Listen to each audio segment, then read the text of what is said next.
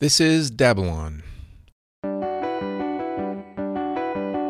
My name is Trent Reynolds, and in this podcast I have conversations with artists about materials. If you are enjoying this podcast and want it to continue, please subscribe or make a one-time contribution at daignault.com/podcast. Leave a 5-star rating on iTunes and tell all your friends. The longevity of this program very much depends on your support, and I thank you. In this episode, I have a conversation with artist Cynthia Daignault. My focus in these conversations is talking with artists about materials, often to the exclusion of talking about their artwork.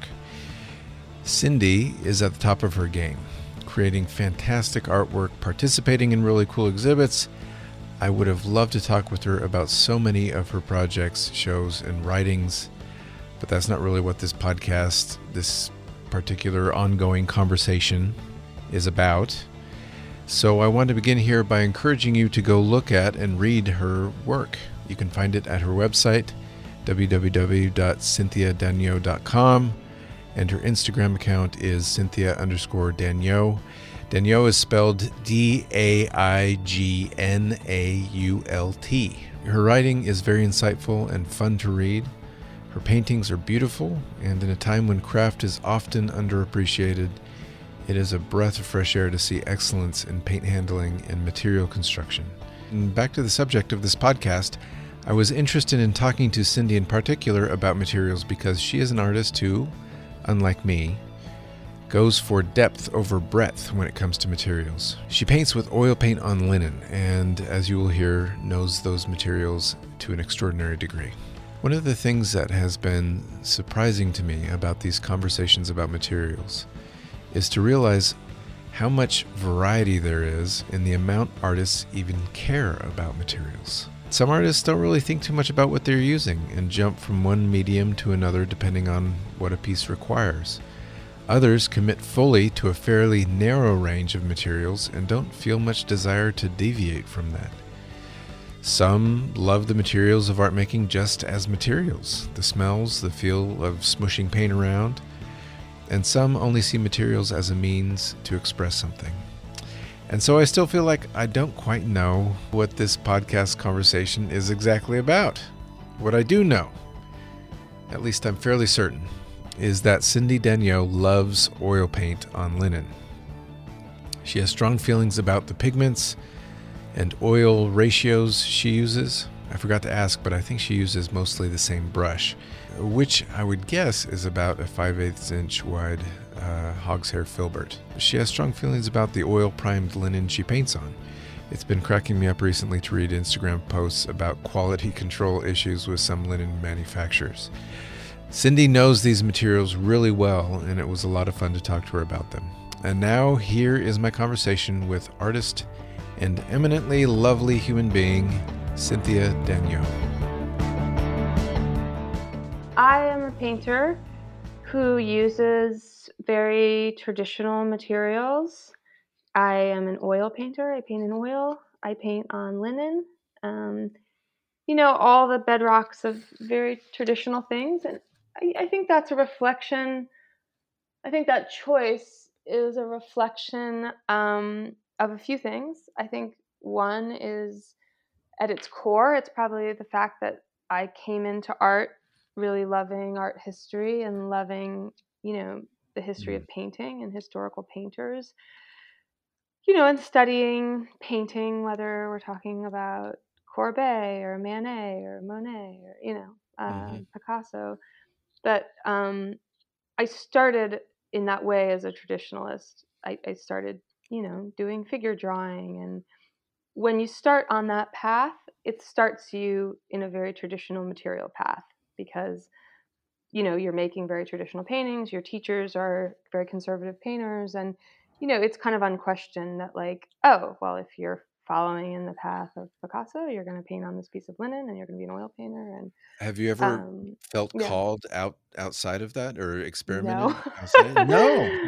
That's No, interesting. not. I mean, every once in a while I do something else. I mean, yeah. So on one hand, it's like that basis in art history, and then it's probably also that uh, I'm conservative in that way, I guess, Hmm. that like, and I don't know if it's that I never had any interest or if it's that thing where you take one step and you follow the step, your next step follows that step, follows that step, follows Right. that step. And I never really like jumped off the path in any way. Like, and there was never some moment of like frustration or disenchantment that like Hmm. made me want to like go a different direction. I don't know.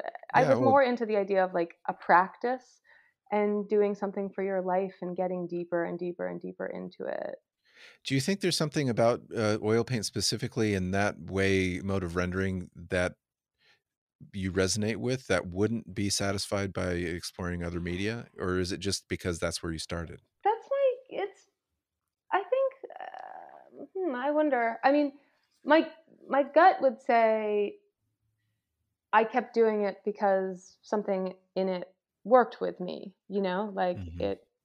I also, when I started, I was really into Vine charcoal. I mean, I was a drawer long before I was a painter, like many people. Hmm. And Vine charcoal has a very similar thing to oil paint. It's very slippery and wet, and you move it around, and Hmm. it's kind of like very imprecise in that way, Right. unlike pencil or hard charcoal or something. So, my guess is my personality is and the type of person I am and the way I like to work. I like to work fast. I'm a little messy. Like I think that's all drawn, to the materials.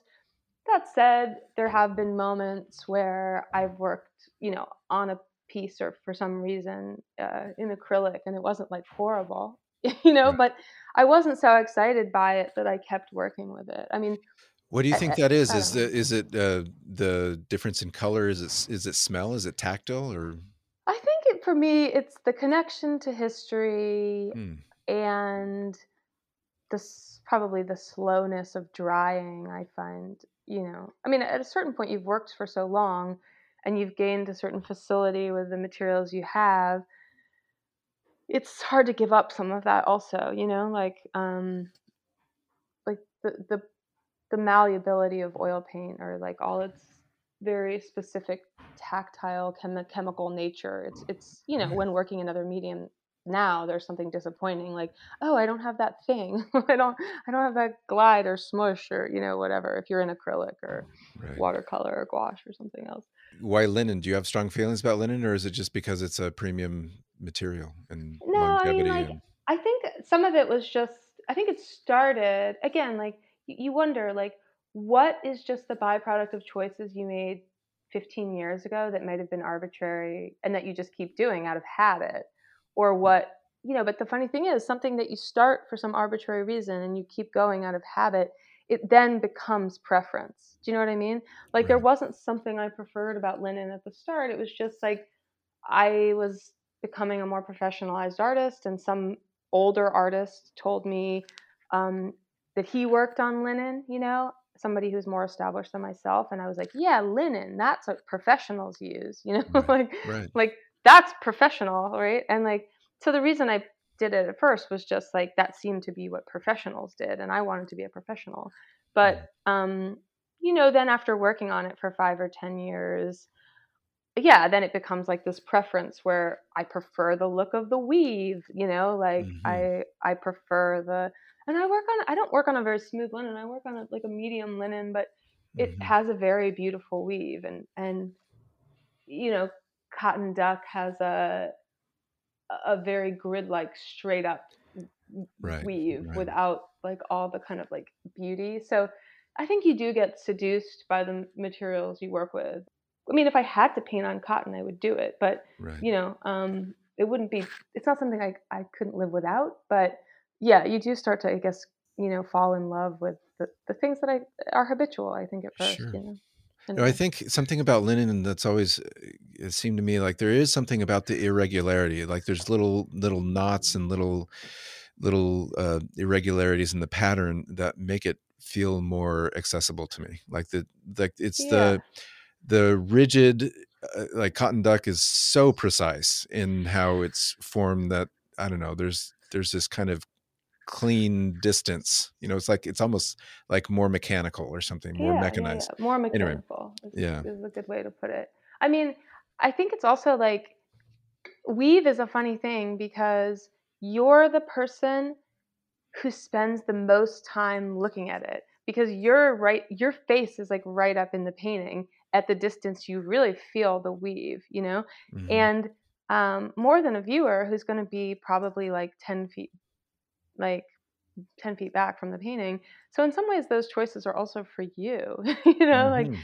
Yeah. there's something about very there is something about I think the world is getting back into this. There is something about when we say like luxury items, I don't mean that. I think I mean like well-made things. You know, really beautiful, historical, well-made things. The history of linen goes back, you know, hundreds and hundreds and hundreds of Hmm. years, almost 1,000 years, right? At this point, like Right. it goes back, like, and the actual industry, you know, in Belgium is has like the people who make it now were still making it in the Renaissance, you know, and this Hmm. is tied to fabrics and sail fabrics and like it's a very beautiful, well considered object, like up from the flax that's then processed, that's Hmm. then, you know, like spun into the fibers, that was Hmm. woven into the linen. Like, I think there's something that we grew up in this time of like exploding mass consumerism Hmm. where, you know, like things were made en masse and all production moved to China and it was just Right. about like quick and cheap, like, you know, the rise of fast fashion, right? That Hmm. everything is designed to be used for a couple weeks and then thrown away. And like I think for those of us who grew up in that time, there's something very like seductive and deep and important and incredible about something that is made to last, Hmm. that's made with time and consideration and history and like, you know, like a very well made thing. And it's why, Hmm. you know, a lot of people are rejecting fast fashion and they want, you know, to buy only a few clothes that last forever from like artisanal American craftsmen. I think there Right. is the same seduction in using very like well made materials that you're saying, like, I care about this thing. It's not meant to be thrown away. Right. Like, you know, like I want this to last. I want it to have that kind of weight. You know what I mean? Not like Absolutely. it's not a piece of plastic that was made to be thrown away. It's Right. something that, you know, from start to finish, from like nose to tail is like in its whole making, every part of it, you know, is made to be kept, not consumed. You know what I mean? Absolutely. Well, it occurs to me, listening to you talk, the care that you put in and the materials that you use and their longevity kind of forms your, I don't know, the narrative, the continuity, the space and time that you want it to engage with, right? So, like, if you were to Sure. make this painting that is going to dissolve, not very well made, not on good materials, going to yellow over time, just the choice of materials and the construction of it is saying that you only intend for this object to exist in a story that's much shorter, right? Yeah, That's much more exactly. specific. And I find that interesting. Like the materials that we choose in part dictate the conversation that we become part of in terms of like a historical context, right? Like Yeah. or do we want to engage the future, human beings in the conversation that we're participating in now with this image, or do we not care and are okay with it just disintegrating and not engaging the future? No, I was gonna say I think it's two things for me. It's like a conceptual thing and a pragmatic thing. And the conceptual thing is like I want the paintings to be slow. I Hmm. want people to like, you know, contemplate and feel them and, you know, like having a really beautiful and slow material, like the materiality being that way, slow and considered and, you know, well made and beautiful. To me it lends to like, you know, the consideration, the slow consideration of the object. Like it's not Hmm. fast fashion, it's not meant to be like fast food, it's not meant to be just glanced at, you know, it's something you can sit with, like, and keep with you. I mean, that's the conceptual side of it. I think it's interesting too that I mean, a lot you've done painting that is like alla prima. You're going around from place to place and taking a couple hours to do rendering and moving on. So there is this kind of immediacy or directness or fastness. It seems like in the subject matter that you choose and the way that you render. So this relationship between fastness and permanence. Does that make Yeah, sense? sure. Yeah, totally. But even so, even in that, like one of those pieces that you're referencing, I mean, like the one that's like one of the paintings might have taken a few hours, but there's 365 of them, Right, right, So right. to me, it is very much that like rub between fast and long. Like the individual is this, small thing, but the whole, Right, like right. the whole of humanity is much longer than the individual or the single painting to the whole. I mean, there's also the pragmatic for me, which is, it's funny. I've met artists who are really interested with their work having longevity because they want to like live on. Like they want their work and ideas to be here 600 years from now. And it's this form of like that ego idea of like, I don't want to die. I want to live on. Hmm. Like my work will be immortal. But I don't feel that at all. I think for me, like wanting my work using really traditional materials and wanting my work to last without falling apart, which is not necessarily a popular idea right now, or it's Hmm. not necessarily in vogue. A lot of people don't really care about that at all, and their work is like Right, so flimsy. In 5-10 years, so many problems. right. But I also just like, I don't want to have to deal with that. Like, selfishly, I don't want to get a Right. call from a collector that the Exactly. work is Right. falling apart. Hmm. Like I had a conversation with a younger artist recently, and she was like, "Well, that won't be my like." She was doing something really nuts, that was like totally against the chemistry of painting, and the paintings were going to completely fall apart. And I was trying to encourage her, like maybe she didn't, she's showing in a gallery now, maybe she didn't want to do that, Hmm. or she wanted to rethink how she was making them slightly.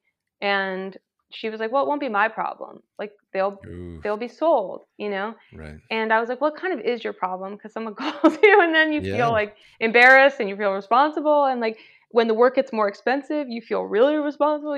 sure. Uh, yeah, I was, as a result of that, like I actually, my materials have gotten like wildly traditional Hmm. because that thing we were talking about living in a time of mass consumerism, that goes with art materials too. Right. There's so many like products, everything has to be variety, everything has to be the new thing. So there's lots of like products designed to improve on things in painting. Right now you can buy like 60 different weird mediums, new Right. mediums to do Right. this or that or whatever. But the problem is like a lot of that stuff has not been tested. The way those things mix has definitely not been tested. Hmm. Like whereas like straight up oil and Right. straight up paint, like that's gonna, like we know from experience that will last 1,000 years, So Right. it's like, Been around a while. yeah, I've become more traditional and like eschewed anything that wasn't in use like 600 years ago. I'm not using personally, like with very little exception, just Okay, so because I I don't wanna want things to fall apart. no, I think that's well, and there's a respect for what you're doing, a respect for yourself, a respect for the person that is going to end up living with this thing that you're Totally. making, right? There's something like just morally that feels right about what you're saying, right? It's like it's just the right thing to do. It's Yes, with two exceptions, or with a couple exceptions. Like sure. I do run a solvent-free studio because I like just really called BS on that idea that like an artist should suffer, and which Mm, includes like killing yourself to make your work, sure. Yeah, like, indeed. and having a kid and going through being pregnant like only doubles those things. I do run a lead-free studio now, and I used to use lead, but I don't use lead. I don't use um, solvents, and I really limit the use of heavy metals, like as much as possible. I use Sure. heavy metal pigments very rarely, and that's caring about myself, caring about my son, caring about the earth, Hmm. like and the environment, and what toxins I put out, and trying to limit any toxins coming out of the studio. So, those are the exceptions to my practice not being mimicking 600 years ago, but Sure, sure. In terms of brands, I've heard or I've read you reference Old Holland, Blue Ridge Oil. Are there other brands that you? I try a lot of different kind of paint. Like different people, different people's brands paint is good for different things. Like like you might like, sometimes maybe you want a paint that's more fluid, or get Mhm. specific. So I use Williamsburg, Old Holland, Michael Harding, Blue Ridge, and Robert Doak pretty much those exclusively. There are some cases where I like one person's color more than another. Like, like I really love Robert Doak's vermilion, like he had a great vermilion that I was particularly attached to. You might like one person's cobalt more than somebody else's, or one person's vermilion, or, something like that, right? But also they have really different feels. Obviously, like Old Holland is really stiff. It's very pigment heavy. There's like no fluidity to it, which is really nice if you're like tinting something, because the pigments are incredibly strong. If you're mixing down into something else, into somebody else's paint, or into like a more fluid white or something, like that's like they're really strong pigments. Even still, I mean, they've gotten worse in the past like 20 years, but they're still like some of the strongest pigment available by tube. But if you're just painting alla prima and you already want something that's like totally fluid, like really squeezable, then like M. Graham or Blue Ridge or Doak, those are painting with a lot less pigment per tube, like a lot higher ratio of binder, and those are all walnut oil. Those are all walnut oil paint makers. So the paint's a lot slower drying, which if you want, that's another thing too. Like, do you want a linseed based paint or do you want a walnut based paint? Because if I'm working on something and I want it to be really slow drying and I want a lot of time into it, then I will pick a maker who uses at least a 50% walnut blend. I love that. Whereas if The I don't percentage care of how walnut in fast there. it's That is so. mixing, That's fantastic. I mean, at a certain point, you kind of have to. I wondered, looking at your work, knowing your relationship to writing, writing, you've done a lot of it. It's something that obviously is important to you. Does painting as a medium appeal to you in part because of your relationship with words and writing and pencils and, stuff like that? I mean, sure. I think when I was younger, it's two things. One, I always liked making things, hand in hand with writing. Like I always, as a child, I liked art. I liked making things. I was always drawn to doing art classes and doing drawing classes, and kept that up. Not thinking I would be an artist. I didn't go to college to be an artist, but it was a big part of my life, and I was going that way even if I didn't know it. But I think the idea of becoming an actual artist as a job appealed to me when I got to college and I met professional artists, professors, and realizing that like for them, art wasn't just making; it was also thinking. That when you're young and you're just taking like a figure drawing class, art feels just like doing, almost like a sport or something, right? Like, oh, it's just something my body does, or but I think once I learned more about or met more artists, and it was such a conceptual practice for so many of them, that then that felt more like something I was like, oh, that is what I would do with a job. Like it is this joining of parts of myself. Like it is almost like a thesis, a visual thesis. You are saying something, and I think a lot about the work as poetry or imagist poetry, or that the images do carry ideas and feelings with them. Like in the same way that an essay can communicate ideas and feelings, and in both cases, you're leaving somebody with something, and I'm a nonfiction writer. I've never written fiction. When you're making paintings, do you, I don't know, process them through words sometimes? Are you thinking in terms of written communication as well as what you're doing visually? Or are you able to separate those two things out? Yeah. No, it's often written. I think a lot of it too comes from like the same, or recently at least, from the same kind of like idea soup or stream of consciousness void, that the writing feels like it comes from there. Like things just pop out onto the page from like, oh yeah, this is connected to that and to that and to that. Like things pop into your mind. And when I'm working on like a multi-panel image piece, it sometimes feels the same way. Like, oh, what about if that gets added? What about if that gets added? Which is almost this intuitive stream of consciousness practice of like what images end up or what content ends up. It's just like paint it instead of naming it, and like it's just an image instead of the word of the image. I mean, they definitely feel related to me as practices, and they also feel very different as practices. I mean, like painting is it's a lot easier to just write it down, like a lot quicker. not necessarily easier, but um, there's still the physical practice part of painting, which is, why I was happy to talk about materials, because like, I say all the time, painting Hmm. is a material practice above all else. Like the ideas or the concepts in the work, like, are all Yeah. secondary or tertiary, to the physical act of making the painting and the material reality of what the thing is, this physical Do you being. think that's an opinion or that's a belief that is widely held? No. I was gonna say that. No. No. I mean, I like, I'm glad you feel that way. I feel the same, but yeah. I'm curious how you see that, you know, in related to how it's more generally thought of.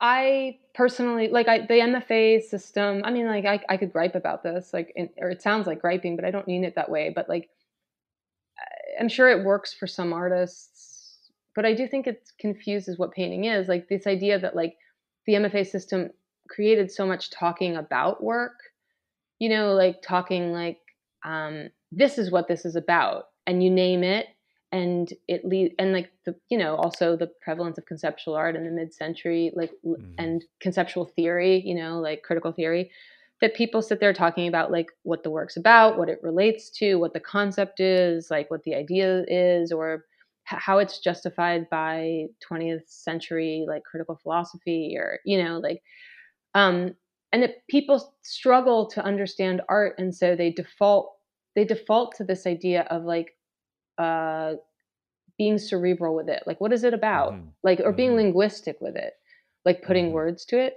But for me, like, that's like so far from the mark. Like, to Right. me, painting is a spiritual practice, and it's a material object, and most of its impact is felt and is seen. It's completely Right. wordless. It defies linguistic, description, which is why people struggle in grad school, which is why people like default to like, using words and using philosophy, and, dipping into other mediums like philosophy to try to explain it. Right. But Right.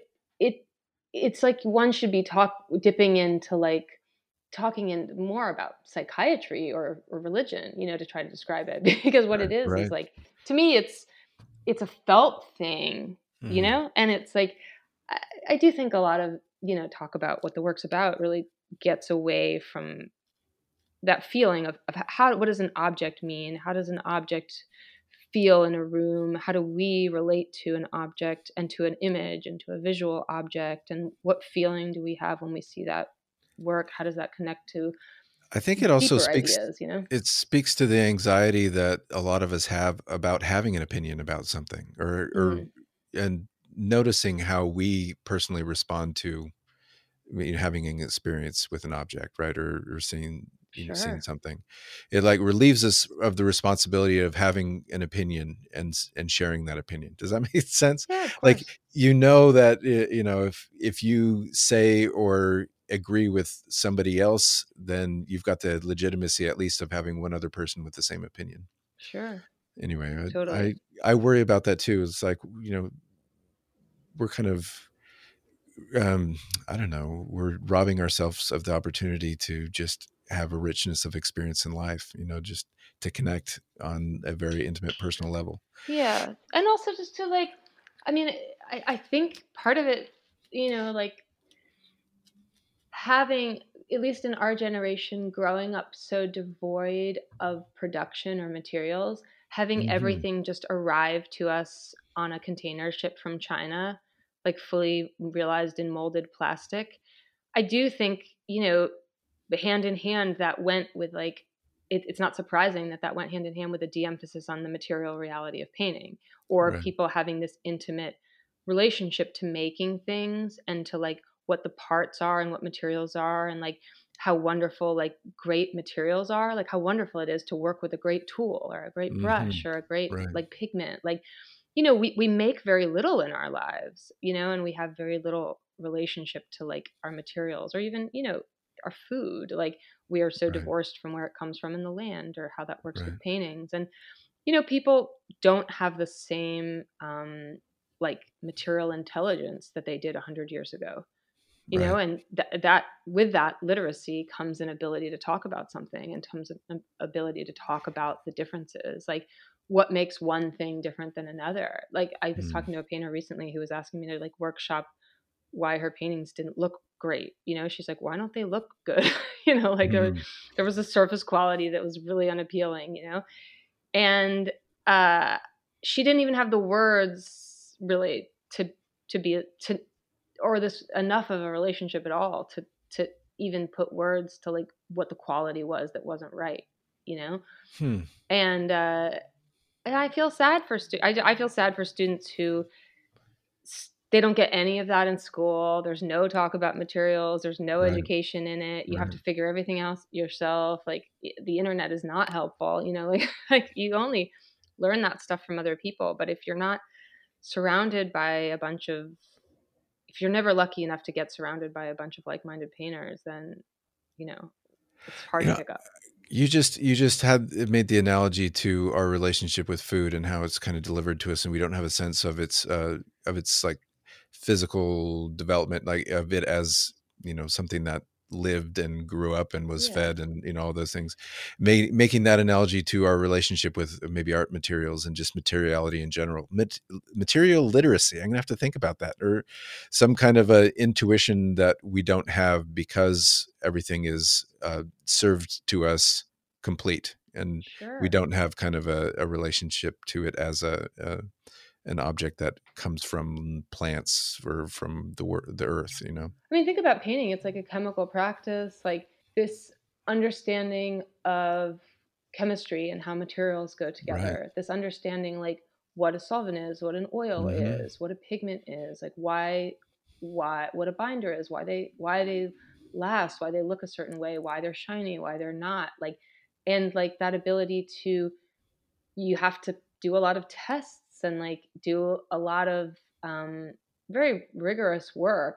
Right. Like if you're Right. really engaging with it, there's a lot of rigorous work in like testing different percentage combinations for your mediums, like Hmm. understanding why one dries slower and faster and which is preferable for what you're painting, and when it's gets slippery or when it gets tacky, like Hmm. whether you want it stiff or whether you want it like gelatinous. And like that kind of rigidity that would have gone along with like having to grow up cooking from scratch, without Right. recipes, like, Right. you know, those were skills that were really built into life in the early 19th and 1800s and the early 19th century and the early 20th century, Hmm. whereas we have lost a few of those like Right. tinkering skills.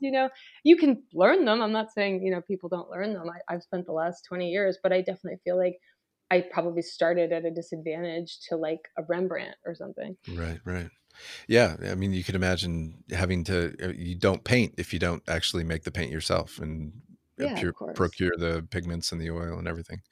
Um, I I think what I've noticed when as a teacher teaching art, there are moments, and it's what I love so much about teaching, where a student finds a material that they've never considered using, and all of a sudden, like it resonates in a very like fundamental way, and in the material they find new possibility, and it's like they're off to the races. Like Mhm.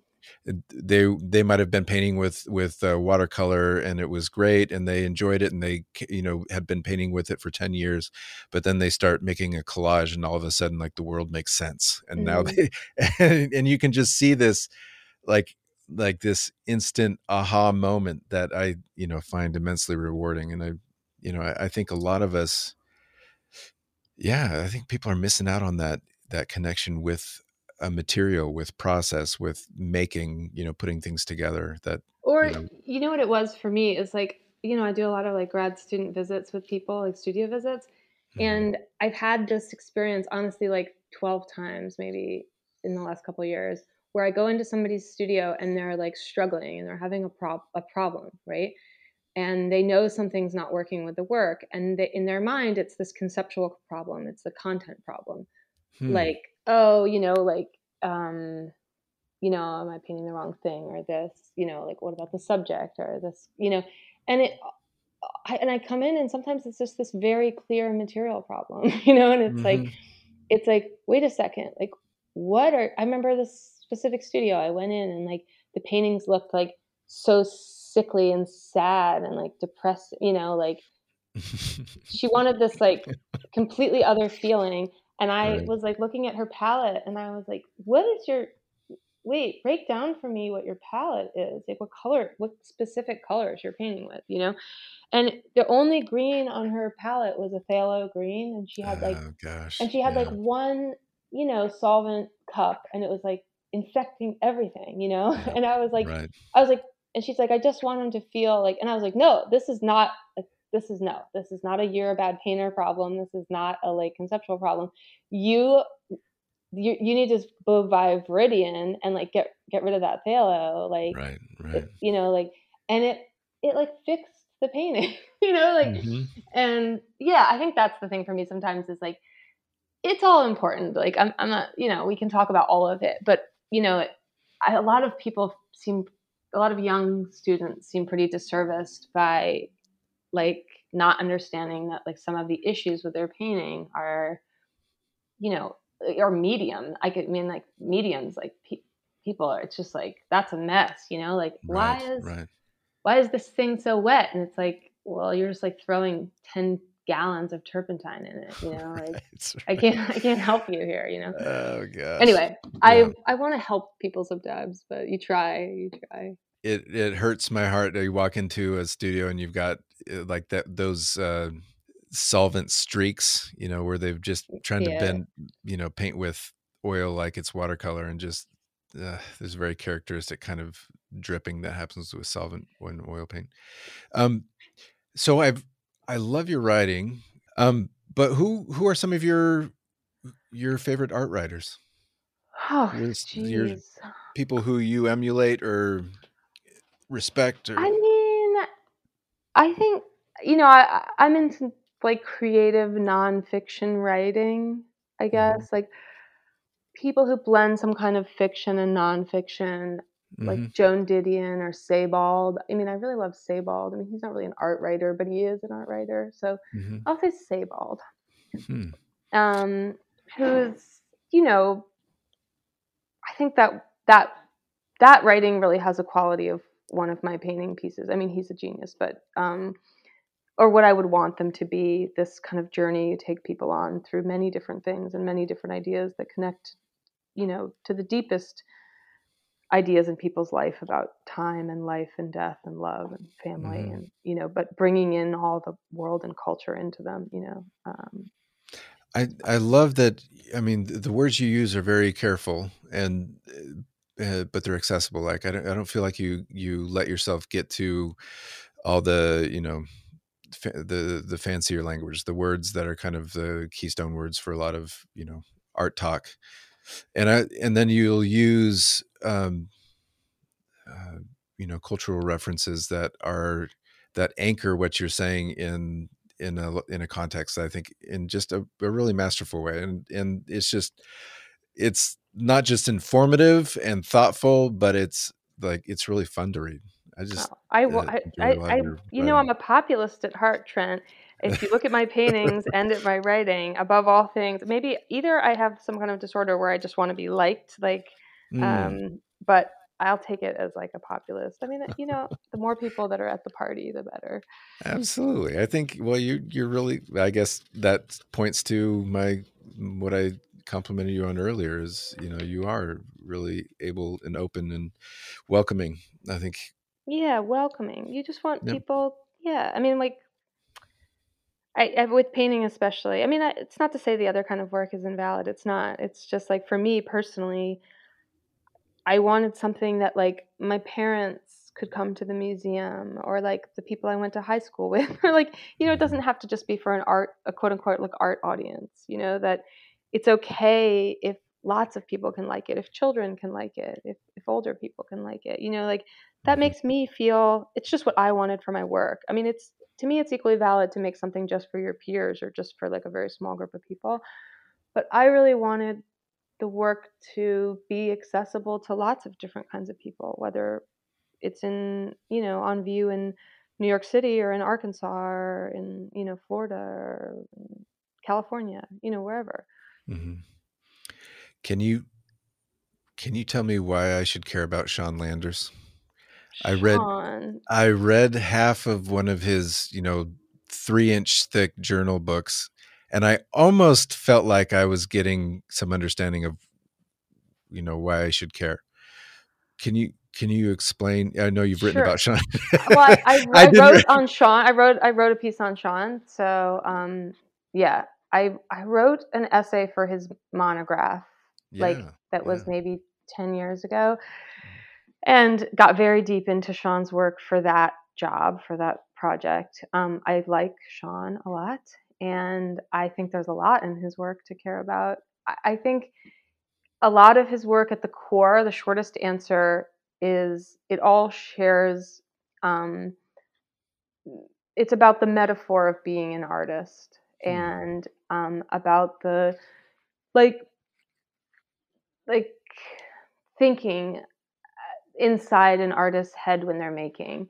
So his text pieces were, this attempt to visualize this thing that was going on inside all artists' heads, Hmm. like to paint the the cerebral experience of making an artwork, right?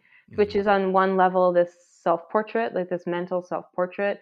It's also this, you know, like fictional self-portrait of what Picasso might have been thinking, like Hmm. what like I really love those text works for that reason that they are very tight that way because the the painting itself is a painting that depicts the thinking of making the painting. Hmm. You know what I mean? And I think they're very universal to these wild swing. They're educational, and I think they visualize a universal experience, which is these wild swings between self hatred and loathing and insecurity and Hmm. feelings of grandeur. Hmm. Like, Hmm. I am a genius. This Hmm. is the best thing that's ever been made. I am terrible. I'm hungry. I just want to go to beer. This painting sucks. I'm awful. Like, Right. I miss my girlfriend. Like, now I'm a genius again. Like, Right. Right. it's to me, uh, he spent a career exploring the psychology of being an artist, which is very relatable for the psychology of being a human. Sure. And I don't know, I find that like very touching because that certainly explains my experience. I have days in the studio where I am awful. I'm the worst person ever. It's like I've messed it up. It's so terrible. And I have days where I'm just like, I am the greatest painter that ever lived. Sure. I'll have to go back and look at his work and, you know, You think can of. read my essay. There you go. Yes, I There should. you I will. I will go. read your essay. Have you ever read the book, A Portrait, uh, by James Lord? Mm-mm. He wrote about. It's a tiny book. He wrote about sitting for a portrait for Giacometti, Oh, cool. and he documents a lot of Giacometti's self-talk, and it's exactly the same thing. It's like, I'm horrible. I'll never get this right. And he'd finish a day of painting and just wipe it all away. And Yeah, then James Lord asked him, like, if you're so horrible and you're never gonna get it right, why do you do this? And then he says something like, I'm the only one that could do it. because I am a genius, and I'm the it's only one that could do this impossible thing, but I'm yeah, horrible. Yeah. but I'm horrible. Yeah, I think there's room for that. There's room for like um getting into the psychology of the artist, For sure. and he's funny too. There's room for funny. People who don't take themselves too seriously and let painting be funny sometimes is also, I think, very sweet, very redeeming.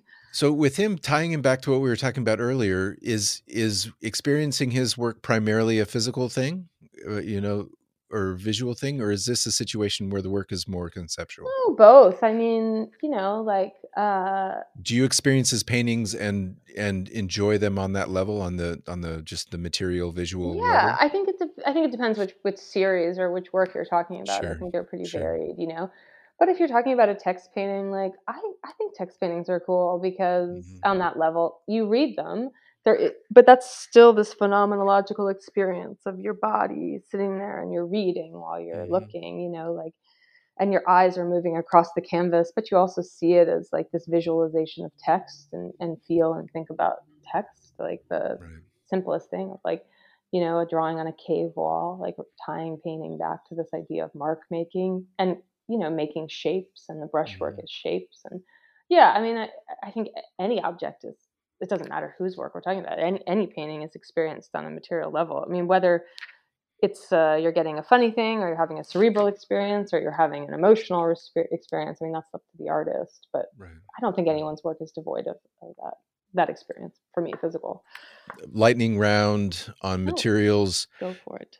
You have a picture of a bunch of black tubes of paint turned upside down. What black is that? I tried to get close enough to read the pigment and I couldn't do it.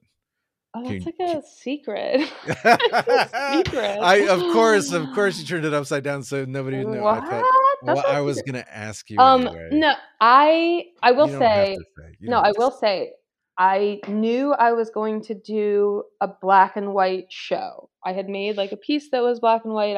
I wanted to sometimes like a solo show comes from a single piece that I want to expand on. Like I'm like, there's more there. Like I could spin that out. That's often where they start. Like some piece Mhm. feels really pregnant and I want to give birth to its kittens or whatever.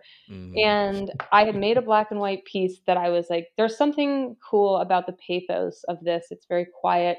It gets very close to drawing and like connects back to Right. charcoal, and like it's really like highlights the mark making, and my brushwork is a lot about my work. And so I was like, this will be a really like boiled down experience. And when you decide you want to make a black and white show, and this is a good material lesson, maybe one could just start working, however, like um, that show, I knew, I knew that I wanted it to feel just right. Like I wanted it to be just the right white and just the right black. And I was working wet into wet, and so I needed a lot of time, and so I needed a pretty like slow drying white to Mhm. allow. So I ended up. It was probably the like one of the first times I really did the thing which is I always believed like a professional artist did, and I didn't do until like I was in my late 30s, which is I like bought 10 whites and Mhm. stretched a bunch of test canvases and like taped them off and did little strips and like saw with different mediums how long each one took to dry and which one yellowed the most, and like you know Wow. which medium each should have. And like Right. I Right. got, then once I picked my white, I bought 20 tubes of black and like sat there and like made a little test canvas with each tube of black and let it dry and decide on like just the right one that I wanted. Right. And you know what? It was no brainer. Like they're it's amazing how differently they felt. It's amazing how like a really cool black felt one way, and a warm black feels a totally different way. And in the particular one I chose has it is a really interesting black because it sits on the warmer shade, like, almost towards a yellowy Mhm. warm, not like a red warm. It's, sits towards yellow black, and it has a very gritty pigment. The pigment's not that smooth, Hmm. and because of that, when imagine you put down a wet white ground, like, on the back of the painting. So, like, the painting has, like, a full wet white ground, and Mhm. when I would draw some black over the white, like put some black on a brush and draw over it, the black pigment is sitting in front of the white, and that pigment is very gritty, so it's very spaced out in the oil. Mhm. And so it gave a kind of luminescence because some of the white's coming through, and it gave a very warm black because the black is sitting on top of the white. But when you work through it a little bit in areas where white goes on top of the black, or where you mix the like pigment more with the white, it becomes a very cool black Hmm. because mixed with the titanium and like fully mixed when it wasn't sitting on top of it, when the white is more sitting on top of the black, and the titanium has so many more pigments that it's covering those black ones, so it really Right. gets a lot of the coolness of the white. And so the paintings became those ones were really could be more complicated because I could play with areas where I wanted the black to be warm and areas where I wanted the black to be cool, Ah, rather than just a straight monochromatic of white to gray. Like it gave me right. this warm gray and this cool gray and a cool white and a warm black. I don't know. It was just like the Was it a clear best of all choice of when you them. found it? It Like, was was a it? clear choice. I mean, That's for so me, interesting. I don't know, it was what I wanted, but like if I had wanted something that felt more cool or more like photography or what, I would have picked probably a different one, like. And for that series, were you using Kremnitz at the time, or were you using a different white? No, I don't know if I made the right choice. I have regrets about it, but the first time I did it, the first show where I made a black and white one in that show in LA, I used an M Graham white because those are 100% walnut oil Hmm. binder for the Right. pigment, and so it's really slow drying. However, I discovered later, and this is like my fault for not being on it at the time, but whatever, we learn things later. I don't know if you're following, but like as of like 5 years ago, zinc um, zinc is being taken out of a lot of whites, like out of a lot of like blends because of its brittleness. Hmm. Because over time, zinc like was getting added to a lot of whites because it makes it whiter. Like Hmm. if you put like a 10% blend of zinc into a titanium, you get a much whiter white. Hmm. That has to do with like how the pigment sits in the oil, and it yellows it because it has to do with yellowing in paint has to do with the linseed oil coming up and coming up over the pigment. So you Right. have like the oil in front of the white pigment, so it gets a yellow tone. Hmm. And whereas zinc, the way that the pigment sits in the oil, it not as much oil comes up, right, Hmm. over the zinc. So anyway, they were starting like over the last, I don't know, 20 years, they were adding a lot more zinc, 40 years, to titanium. But the Smithsonian did some landmark study like 7 years ago that showed that like there's a real brittleness to zinc if it's like in thick layers, that zinc really should only be used on top layers as like a highlight, like a That's nose interesting. highlight on a Rembrandt or a cloud highlight on a Right. Turner, Right. but that zinc is not good like mixed in heavy amounts the way that people are painting in like 2021. And so most of the major paint manufacturers took zinc out of their whites. Like you can still buy a zinc pure white if you're doing highlighting, but they took zinc out of the blends, Hmm. right? And at that time, that was just happening when I made that show. Like Michael Harding hadn't taken it out yet, Old Holland hadn't taken it out yet, but Williamsburg had taken it out. Like it was Hmm. in process. And at that moment, M. Graham had still had some zinc in their white. So I have some regrets about it because those paintings are slightly brittle, meaning they have to be really careful because Right. if you're on panel, it's no big deal, but if you're on fabric, they could Right. crack. Right. So after that show, I switched until like I would love to use that M Graham because that walnut oil is so slow drying that Hmm. like the paint is so fluid, but like until they take the zinc out, it's just not like a safe color. So I don't know, everyone seems to be coming along though. Like Michael Harding took it out this last 6 months ago. So I Hmm. don't know. Zinc. That's my new thing. Be careful. Got it. Got And it. we're talking cracking in like 6 years or 10 years, not cracking in like a That's hundred years. yeah. That's no time at all. No, That's cracking crazy. like soon. Yeah. Yeah. Right. Um. Anyway, that was like a really long digression. This is like way too technical for anyone. So I loved. sorry. No, no, I loved it.